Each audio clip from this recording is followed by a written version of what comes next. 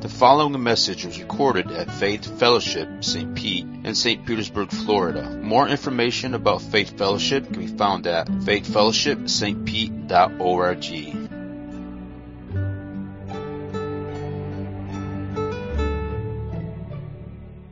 Let's go to the Lord in prayer.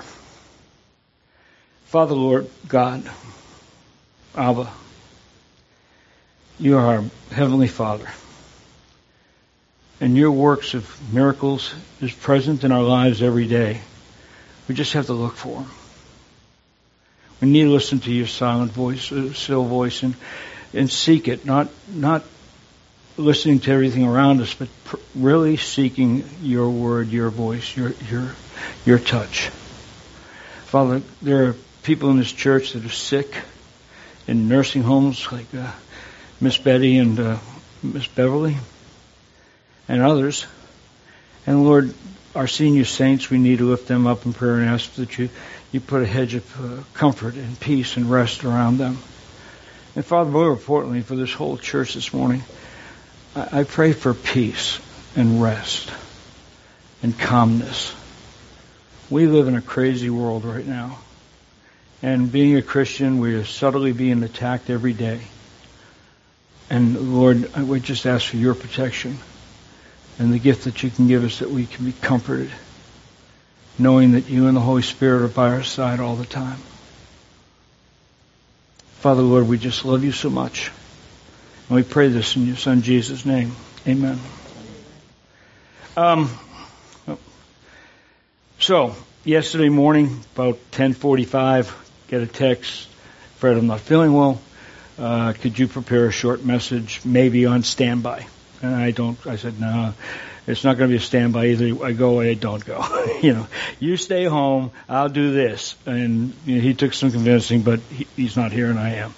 So I only say that because I didn't have a whole lot of time. I had 6-7 hours. And Cindy will tell you that she went out yesterday 3 or 4 times.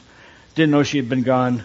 She comes home last night at 8:30. I'm still working, and where have you been? I thought she was in the bedroom watching TV, but surprise. So bear with me if some of this sounds disjointed, but I'll try to work it through.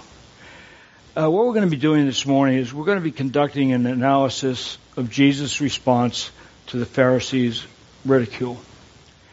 In Luke 16, verses 14 through 17, which is going to be our verses this morning, Luke 16, 14 to 17, it teaches us about the Pharisees and their misunderstanding of possessions, their misunderstanding of the kingdom of God, their misunderstanding of the law.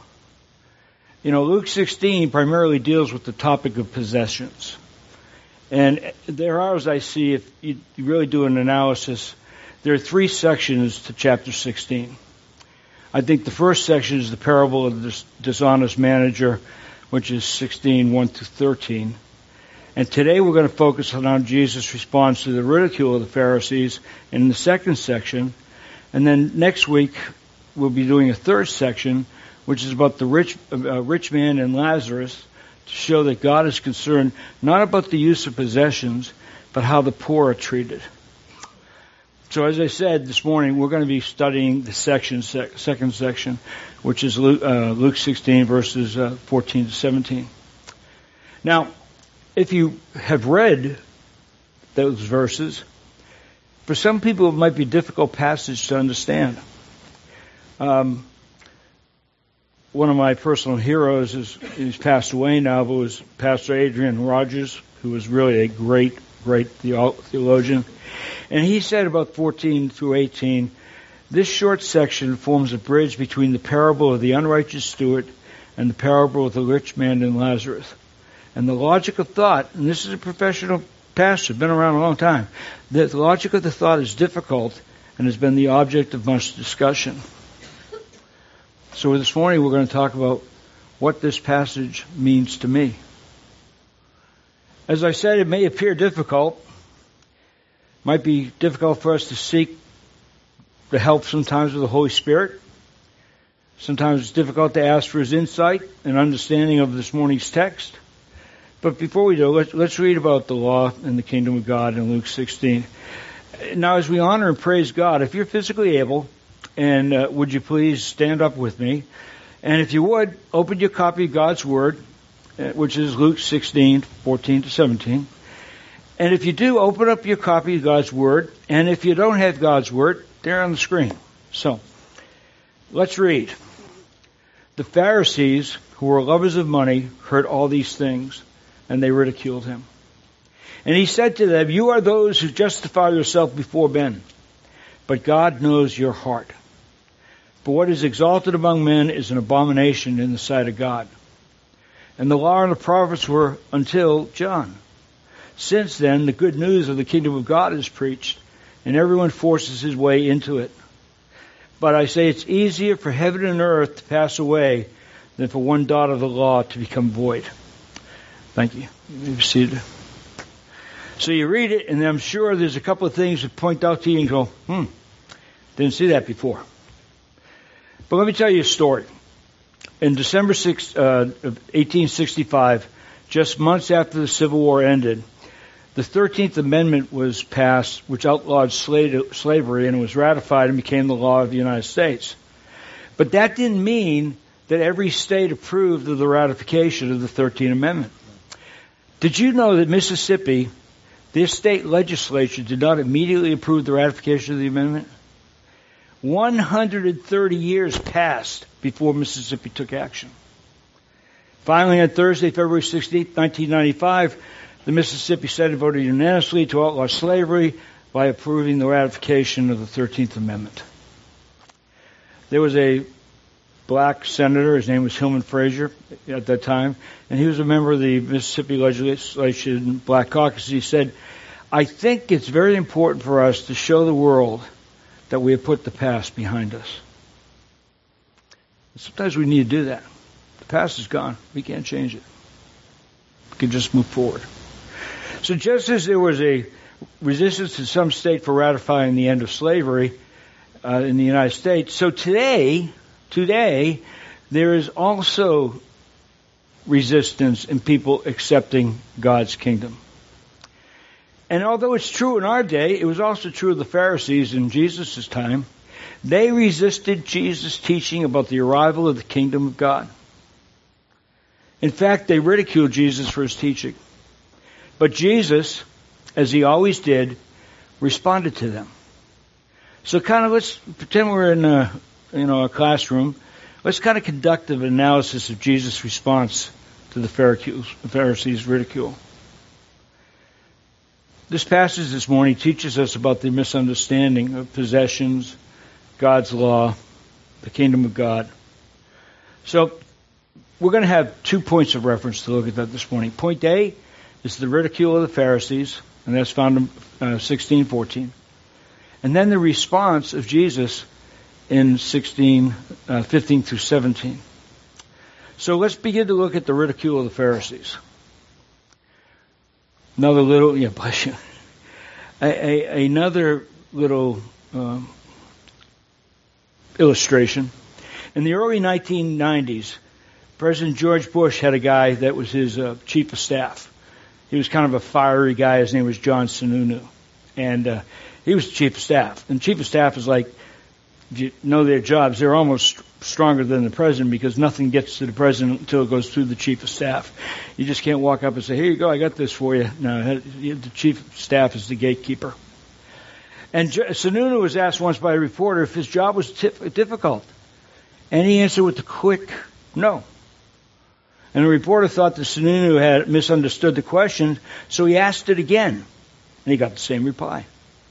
The chief of staff explained, "I have only one constituent, and I knew my job was to please the president." Now, I don't know if John Sununu is a Christian, but he did understand what Jesus had taught to his disciples in Luke 16:13, because it says, "No man, no servant can serve two masters, for either he will hate one and love the other, or he will be devoted to one and despise the other." For today's message, I want to tell us that we can't serve God in money. We can't serve God in money. And Jesus wanted his disciples and us to understand the truth that the love of money will displace love for God. What's the subtle difference there? Subtle difference is, he said, the love of money. Didn't say it's not good to have money, but it's the love, the driving force that's the problem.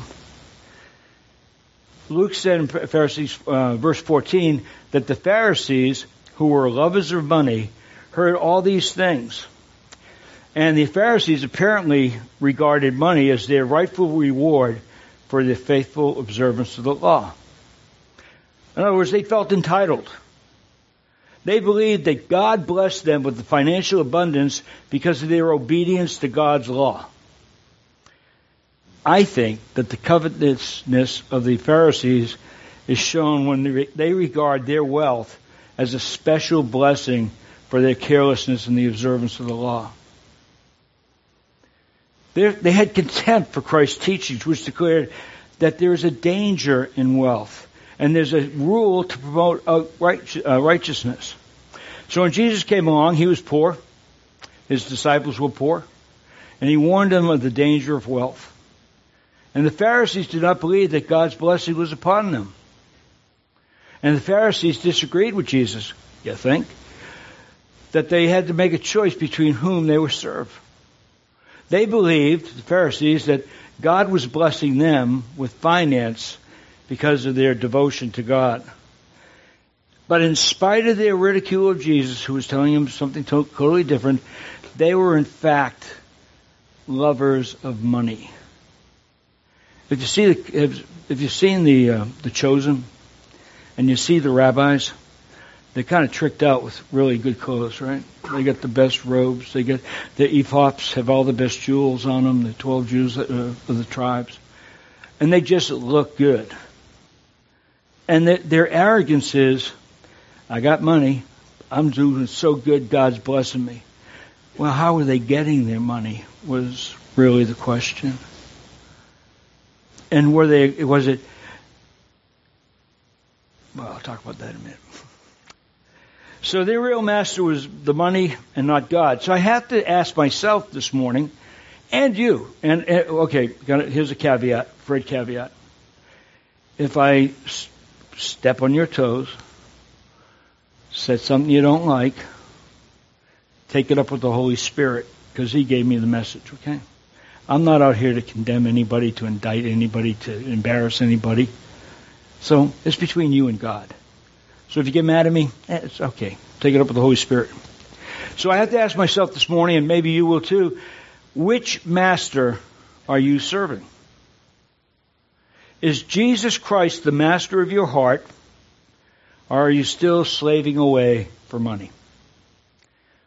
So let me put this out there. There are several warning signs that may help us see that we are more in love with money than we are with God. There goes that squirrel. I'm sorry, breaking off. The squirrel just ran by. If you're internet savvy, there's a theologian and pastor that I particularly agree with on this topic. And his name is Justin Peters. So if you type in Justin Peters, and he exposes many examples of this happening in our time. And he kind of exposes pastors that are doing the Pharisee thing. So check him out, Justin Peters. If you go to YouTube or Google, he's got tons of them. And I agree with about 95% of what he talks. So back to the message. I'm sorry. Please believe me. I'm not judging anyone this morning. You know who I'm judging? Me. Watashi wa, Japanese for me. But with the help of the Holy Spirit, let us see if any of these things are true of you. So let's begin. When you are anxious about our finances and not trusting God to provide for our needs today and tomorrow, I would answer that with we are in love with money and its power to make us feel more secure. When our lives are so full of work that we have to say no to Christian service. Why? Because we are in love with money and we've given it mastery over our schedule. You know, everyone's got a schedule now, a calendar on your phone or whatever. I know I got like 3 of them. My calendar is set, but you have to do things unexpectedly. What was it? Last Thursday, 11 o'clock in the morning, I get a call from Pasadena Palms Hospital. I'm an on-call chaplain for them. And I had to go in and comfort a family and comfort a man as he was transitioning to glory. Was not on my calendar at all that day. My calendar had a couple other things in there, but I had to stop. I could have said, I'm a volunteer, I don't have to do this. But yeah, you do. Because I know if I had not done that, God was going to make it clear to me that I had not obeyed Him. So we have to, money doesn't have the mastery over our service or our schedule. And when we find our thoughts returning again and again to something we're hoping to buy, we're in love with money and its power to get what we think we want. When we make employment decisions that are spiritually unwise for ourselves and our families, we're in love with money and our plans for getting more of it. When we find ourselves wishing we had some material possession that God's given to someone else. Hey, let me tell you, it happens to me almost daily. I'm a member of a yacht club, and I'll see these boats coming by, and I'm saying, man, I wish I could do that. I wish I could have that. But, God says, no, you got your boat. Don't worry about their boat. But, what happens is, we want to have it. We want to bring money to us. When we spend time complaining about what we have and what we do not have, and sometimes we'll rejoice in what we do have, we're in love with money. And we depend on our possessions rather than God to give us contentment and joy. I want that big house. McMansions, I think they call them. A couple of years ago, every yuppie in town had to buy this big 4,000 square foot house. You go to the door, knock, and there's no furniture. Maybe a TV or a beanbag. But they have 2 cars in the driveway. They got the big plastic playground for the kids, but they got nothing inside. Why? Because they went big and didn't make the plans to do what should be done. Sometimes we find it difficult or even impossible to give up something we want in order to give a full biblical tithe or make a sacrificial gift to a Christian who's doing God's work. That means sometimes there was a time I had 3 boats. I was boat poor. I would just wanted to sell one just so I could. Some guy was going on a mission trip, I forget where, to make sure he could get it. Sometimes we have to give when it hurts, when there's a little stress. We're more in love with money than we are with the gospel and what it can do to change the world. Now, I know these are tough questions, but how did you respond to these warning signs? There's 2 answers. Is God your master, or is money your master? Something to think about. We have kids that are going to go to camp this summer. Some of them don't have money, and they come from people that can't afford the money. And you know what? Dig into your pocket. Give so we can send that kid on a scholarship to a camp. What a wonderful thing to do. Because when you have kids that are ready to go to camp and spend all the time learning about the Lord, we should be taking out our wallets and saying, here, what do you need? And we'll sit there and we'll nod and say, yep, Good, great idea. God, yes, we need to. But when push comes to shove, do you really do it? So we're going to move on, and we're going to look at the response of Jesus in verses 15 to 17. And Jesus at this point actually gives a threefold response.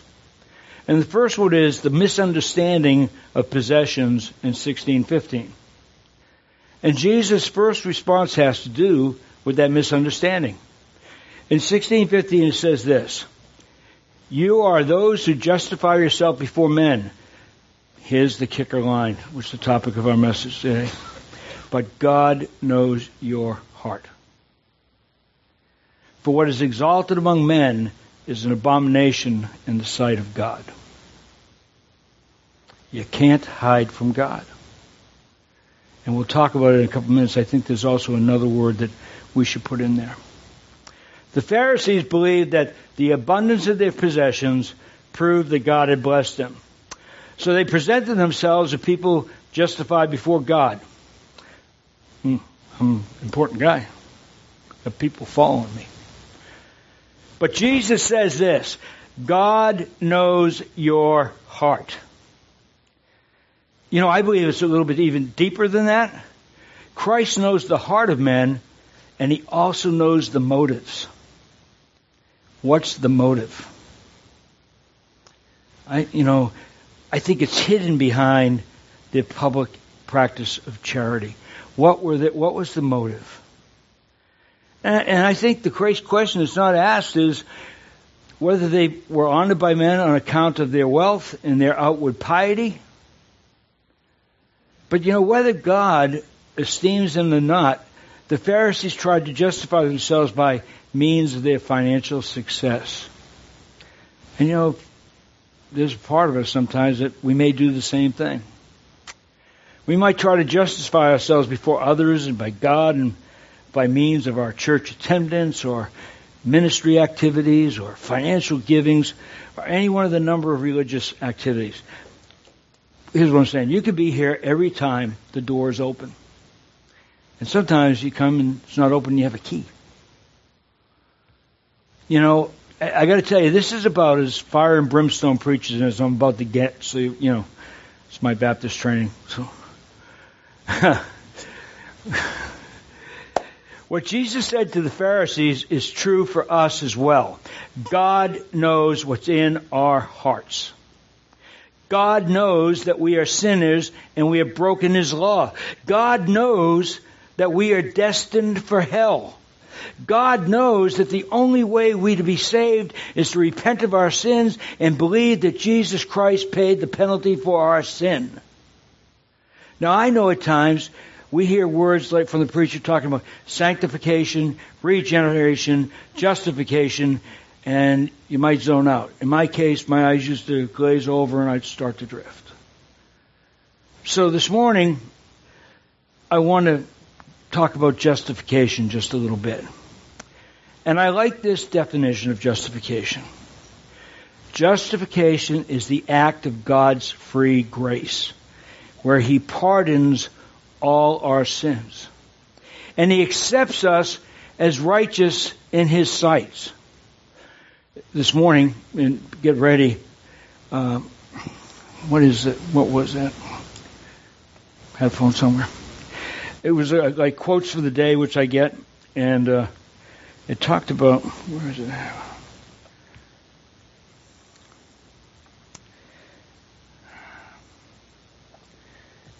Well, I don't have it. But it basically said that righteousness, I can't use it because I can't remember it. It was a tough question, and I can't remember what it was, but that's okay. Justification is this act of free grace. My folks and friends, money and possessions do not save us. Jesus teaches that His disciples, they serve God and not money. I'd like you to just indulge with me for a minute while I give you a short illustration. Some of you might have heard of this fellow. His name was Dr. W.A. Griswold. He was the pastor of the largest Southern Baptist church in the world at that time, back in like the 1910s, something like that. And he was entertained at the home of one of his deacons, who was James L. Kraft. And Kraft was the superintendent of schools, and he was also the founder of Kraft Foods, Kraft cheese. And Kraft said that as a young man, he had a desire to be one of the most famous manufacturers and salesmen of cheese in the world. And he planned on becoming rich and famous and making and selling his cheese. So he began as a young guy with a little buggy pulled by a pony named Patty. And after making his cheese, young Kraft would load his wagon, and he and Patty would walk down the streets of Chicago trying to sell cheese. So months passed, and the young Kraft began to get despaired because he was not making any money in spite of all the long hours and hard work he put into it. So one day he pulls his pony to a stop, and he begins to talk to the horse. He says, "Patty, there's something wrong. We're not doing it right. And I'm afraid we have things turned around and our priorities are not what they ought to be. Maybe we ought to serve God and place Him first in our life." That's a quote from Kraft, talking to a pony. Kraft then drove home, went to his room, got on his knees, made a covenant with God that for the rest of his life he would first serve God, and then he would work as God directed. Well, 8 years after that, Griswold heard Kraft say this at church. Kraft said, "I would rather be a layman in the North Shore Baptist Church than the head of the greatest corporation in America." Pretty humbling. Serve God or worry about the positions. Serve God. You'll be blessed. Kraft's done pretty well. His company's still going strong. He was faithful. He had made a covenant. Essentially what he was saying is, my first job is serving Jesus. Can you say that today? I don't know if I told you my story, some of you might have heard it. I didn't get saved until I was like 42 years old. And then things worked out, and I got a great job in Delaware. I was the port director for the Port of Wilmington, Delaware. And I was driving home March 17th. In the morning, Holy Spirit said, "I don't want you to do this. You need to get into the ministry." And I said, "Wow. I can't do that. I'm making a ton of money. Everything's cool." So, Holy Spirit said, He convicted me real hard. I drive home. "Hey, Cindy, got anything we need to do around the house for any projects or anything like that?" "Well, why?" That's her first question. Why? What have you done now? You guys know what I'm talking about? So I said, "Well, honey, I quit my job today. Almost went apoplectic on me. But this is how God works." That was on a Friday. That Sunday, we went to church, and I made an appointment before to see my pastor. So a lady walked out, I walked in. I said, "Pastor, you need a children's minister." He said, "You're absolutely right. You want the gig?" I said, "Okay." He said, "Well, I can pay you $20,000. I said, "I love the Lord, but I don't want to eat cat food." So then he said, "Well, can you teach?" I said, "Well, I have a teaching certificate in Florida when I went to North Florida to become a teacher. I haven't used it, but I can."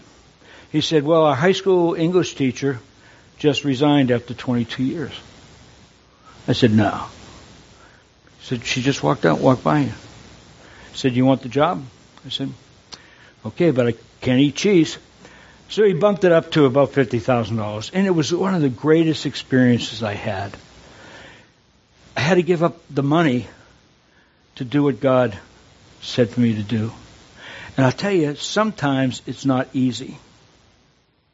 We still do the stuff we used to do. We have 2 cars, brand new car, got a house, everything paid for. She's got her car, and I have my truck. We're going on a cruise in a week. So we're still doing the stuff that we used to do when we were making a ton of money, and now we're not making a ton of money. It's God's provision. He rewards you and blesses you for following and doing what it is. So if your first job is serving Jesus, can you say that today?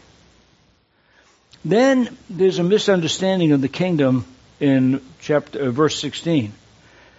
And Jesus' second response is to the misunderstanding of this. Jesus went on to say in verse 16, the law and the prophets were until John. Anybody know who that John was? John the Baptizer, exactly. So the law and the prophets were until John. Since then, the good news of the kingdom of God is preached, and everyone forced his way in. Now we're going to talk about that forced his way in, because sometimes I didn't quite understand it. But the appearance of Jesus' cousin, John the Baptizer, what that was, it was introducing the transition from the Old Testament to the New Testament. And John began preaching the good news of the kingdom of God. And Jesus and his disciples continued to proclaim the good news of the kingdom of God. The phrase in verse 16 that kind of messes around with people a little bit is, everyone forced his way into. That is the kingdom of God.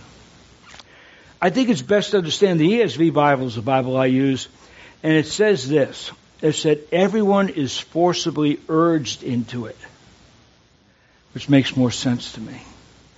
Everyone is forcibly urged into it. So John was forcefully urging people to hear and believe the good news of the kingdom of God so that they could enter it. You think John was one of these guys who said, hey, can I tell you about Jesus? How about you? Can I tell you about Jesus? No! John was loudly proclaiming it. People were coming to the river because they heard him. You know, Scripture states that there were many, I have a hard time with this word because there's a couple of R's that us from Boston can't say. So, it talks about many irreligious people. So I had to look up what's that mean? The interesting definition is indifference or hostile to religion, having no religious beliefs. So again, Scripture states many of these irreligious people responded to Jesus' good news, and the religious people refused to believe Jesus. By doing themselves, they excluded themselves from the kingdom of God. There's an Irish rock band, been around a long time, U2. Ever hear the singer Bono? He does a lot of, he doesn't sing much anymore, but he does a lot of philanthropy and stuff like that. Now, before I say this, I don't consider Bono a real good theologian, but sometimes he makes a good point. So let me tell you this. He was asked one time to explain the good news that he was having in his business, in music, in an interview. And Bono said, the thing that keeps me on my knees is the difference between grace and karma. Grace and karma. So he was asked to explain the difference. And Bono said, at the center of all religions is the idea of karma. You know, what you put out comes back to you. Yet along comes the idea called grace to upend all that. Love interrupts the consequences of your action, which in my case is very good news indeed, because I've done a lot of stupid things. I relate to that passage right there. Bono goes on to say, it doesn't excuse my mistakes, but I'm holding out for grace. I'm holding out that Jesus took my sins on the cross because I know who I am, and I hope I don't have to depend on my own religiosity. Would you agree with me that Bono kind of hit the spot there? You know, he was saying religiosity, or, you know, just one of those guys, will never save anyone. You can be as religious as you want. You can come to this church every Sunday, sit in the pew, but unless you have that personal relationship with Jesus Christ, you're just a seat taker. You might, people say, he's always at church. I don't know his heart. God does. God knows his motive. Jesus Christ came preaching the good news of the kingdom of God. And he taught that anyone may enter the kingdom of God by what? By repentance from sin and faith in him. And it's just that simple. I teach the kids. I don't see one of them here. And some of you have heard me say this. It's like the ABCs. And kids get it. You admit you're a sinner. A, admit. B, you believe that Jesus Christ is Lord of the Lord, King of Kings, and He died on the cross for you, and He rose again on the third day. B, C, you confess. Kids get that. We get it until C. Boom. You want me to confess. That's awful hard. God already know what you did. Just admit you did it and get on with it. It's just that simple. And then there's the misunderstanding of the law in verse 17. Jesus said this in 17, but it is easier for heaven and earth to pass away than for one dot of the law to become void. You know, although at His advent, we call it Pentecost, introduced the arrival of the King of God. But that did not mean that God's revelation of His law in the Old Testament was now going to be set aside. You know, you hear interesting concepts. Well, it's the Old Testament, you know, New Testament trumps it. No, the New Testament fulfills the prophecies that were made in the Old Testament. They're not there to pull apart and destroy each other. They work in sync with each other. We sometimes have a problem with that. The civil and ceremonial aspects of the law, which you read about in that, talk about their fulfillment in Jesus, while the moral law has ongoing continued validity. The Pharisees thought that they were pleasing God by keeping His law. You know, in fact, they were not. Because the Pharisees were perverting God's law, and that was displeasing Him. You know, we sometimes do the same thing, don't we? Sometimes we see God's law, or at least I do, like a Chinese menu. Open it up. I'm going to take one from column A, one from B. C, I don't like that too much, so I don't want that. I'll get one from D. We pick and choose. Ain't that easy. We have to decide what it means to obey God and His law. Not 10 Commandments with an amendment by Fred that says, yeah, I'll work on this maybe. We have to decide what it means to obey God and His law. We have to understand it. How do we do that? Read Scripture.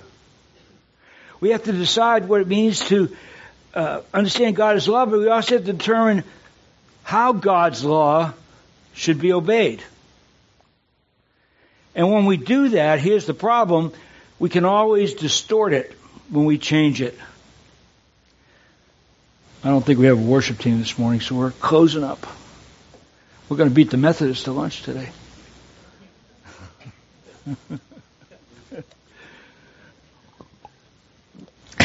Some of you get that. I appreciate it. So, now we've analyzed the response of Jesus to the Pharisees' ridicule in Luke 14:16. So, the big so, what should we do?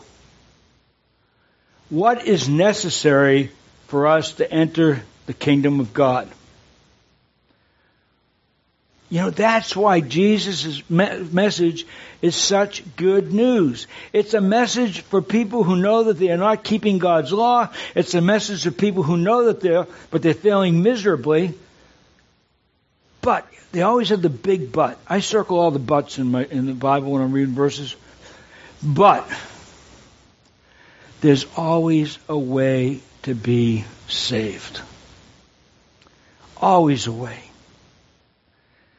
You know, here's the truth though, friends. God doesn't lower His standard. Anybody ever go to school where they graded on the curve? I'm a teacher. Any teachers in here? Why do they grade on the curve? Tell you why they grade on a curve. Because the kids are not, they do statistics, and so if question number 5 is consistently wrong, people getting it wrong, we didn't teach it properly. So you have to bump that grade up so the curve starts working. So now you get kids that are C's and become B's. So we're cutting people some slack. Well, God doesn't grade on the curve, okay? doesn't grade on the curve. Grading on the curve, if you ask me, when I was teaching, I hated to do that. But sometimes the administrator would say, you mind doing that? And I said, yeah, I do, but you're the boss. So Christ provided the answer. Why? Because He's the one who paid the penalty of death for our sin. And as I said before, Bono is not a theologian by any means. He's got some great songs, great music, but I believe he said this very well. Almost sounds like a preacher when he said it. The point of the death of Christ is that Christ took on the sins of the world, so that we who put out did not come back to us, and that our sinful nature does not reap the obvious death. It's not our good works that gets us into heaven. It's God. It's Jesus. You know, no matter, my friends, no matter how our good works, how many we do, they're never really sufficient, and they won't get us into the kingdom of God. Instead, what gets us in the kingdom of God is the work that Jesus did in His life by His perfect obedience to the law.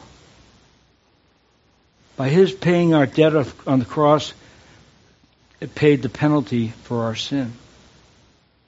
And when we believe the good news, what's the good news? Jesus Christ is our Lord and Savior. We are then enabled to enter the kingdom of God. So this morning, right now, if you would, if you feel comfortable, close your eyes or whatever. But with all my heart this morning, and I'm being as transparent as I can possibly be, I want to compel you to answer these questions to yourself. Do you believe that Jesus Christ has paid the penalty for your sin? Do you believe that His obedience is credited to your account? All right. So 2 questions. Are you willing to turn away from sin? And are you willing to serve God and God alone? I want you to know this and believe this. I really mean it, that if you put your trust in Jesus Christ and turn from sin, and your sin and my sin might be 2 different things. We have different stuff. There's not cookie cutter sin. We have to put our trust in Jesus and turn away from our sins. And if you accept Christ as your Lord and Savior, I guarantee you, based on the authority of Scripture, that you will enter into the kingdom of God. It's that simple. So if you've never made that commission or confession or commitment, do so today. You know, if you made that decision this morning, I'm not going to have you stand up and, oh, praise God, and go down and stuff. But after the service, if you made that decision, come see me or John or Jerry or Rob or Ray or, or if you feel more comfortable talking to women, there's always Sheba and Sharon and Mary and Cindy. Most of us have little name tags on, so if you don't know who we are, we're there. We're there for you. And what we love to do with you is just pray for you. And if you just need prayer today, I'll be up here for a while, and you can come up and we can talk and pray for whatever you want to. Or with any of the deacons, as Jerry's over there, and Rob Butts is in the back, and Rob's over here. We'd be wonderful to pray with you. Be a real blessing to us. So let's close with this prayer. Father God, we love you. You are such a good, good God. That you love us, as sinful and as despicable as we can be. You still love us when we put our trust in your Son, Jesus. Father, touch people's hearts this morning. All the points we talked about. What do we consider impediments to following you? Are we putting our attention on many things before we put our attention on you? Lord, we don't need to use you as the backstop. You should be the front line. Lord, I ask this morning that you lift up and provide healing and comfort, peace and rest to Colin as he's at home this morning, not feeling well. Lord, for Jerry, for Miss Betty, Miss Beverly, just, Lord, there's so many people that we need to pray for. You know them all. And Father, I just ask that you put the Holy Spirit in place that he's able to talk and comfort these people, encourage them, lift them up, give them joy and peace. And it's only the peace and joy that you can bring us, Father. I pray this morning in your Son, Jesus' most precious and magnificent name. Amen.